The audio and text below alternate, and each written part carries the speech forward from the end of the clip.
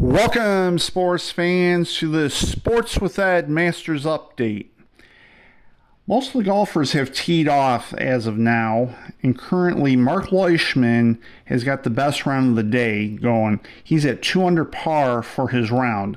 Now, to clarify what I said in the last segment, what had occurred is he did bogey the 10th hole. However, that dropped him back to 3 over par for the tournament and 1 over par for his round on the day. However, since that time, he has made 2 more birdies and 1 more bogey. So currently he's playing the 15th hole, and like I said, he's at 2 under par and 2 over par for the tournament.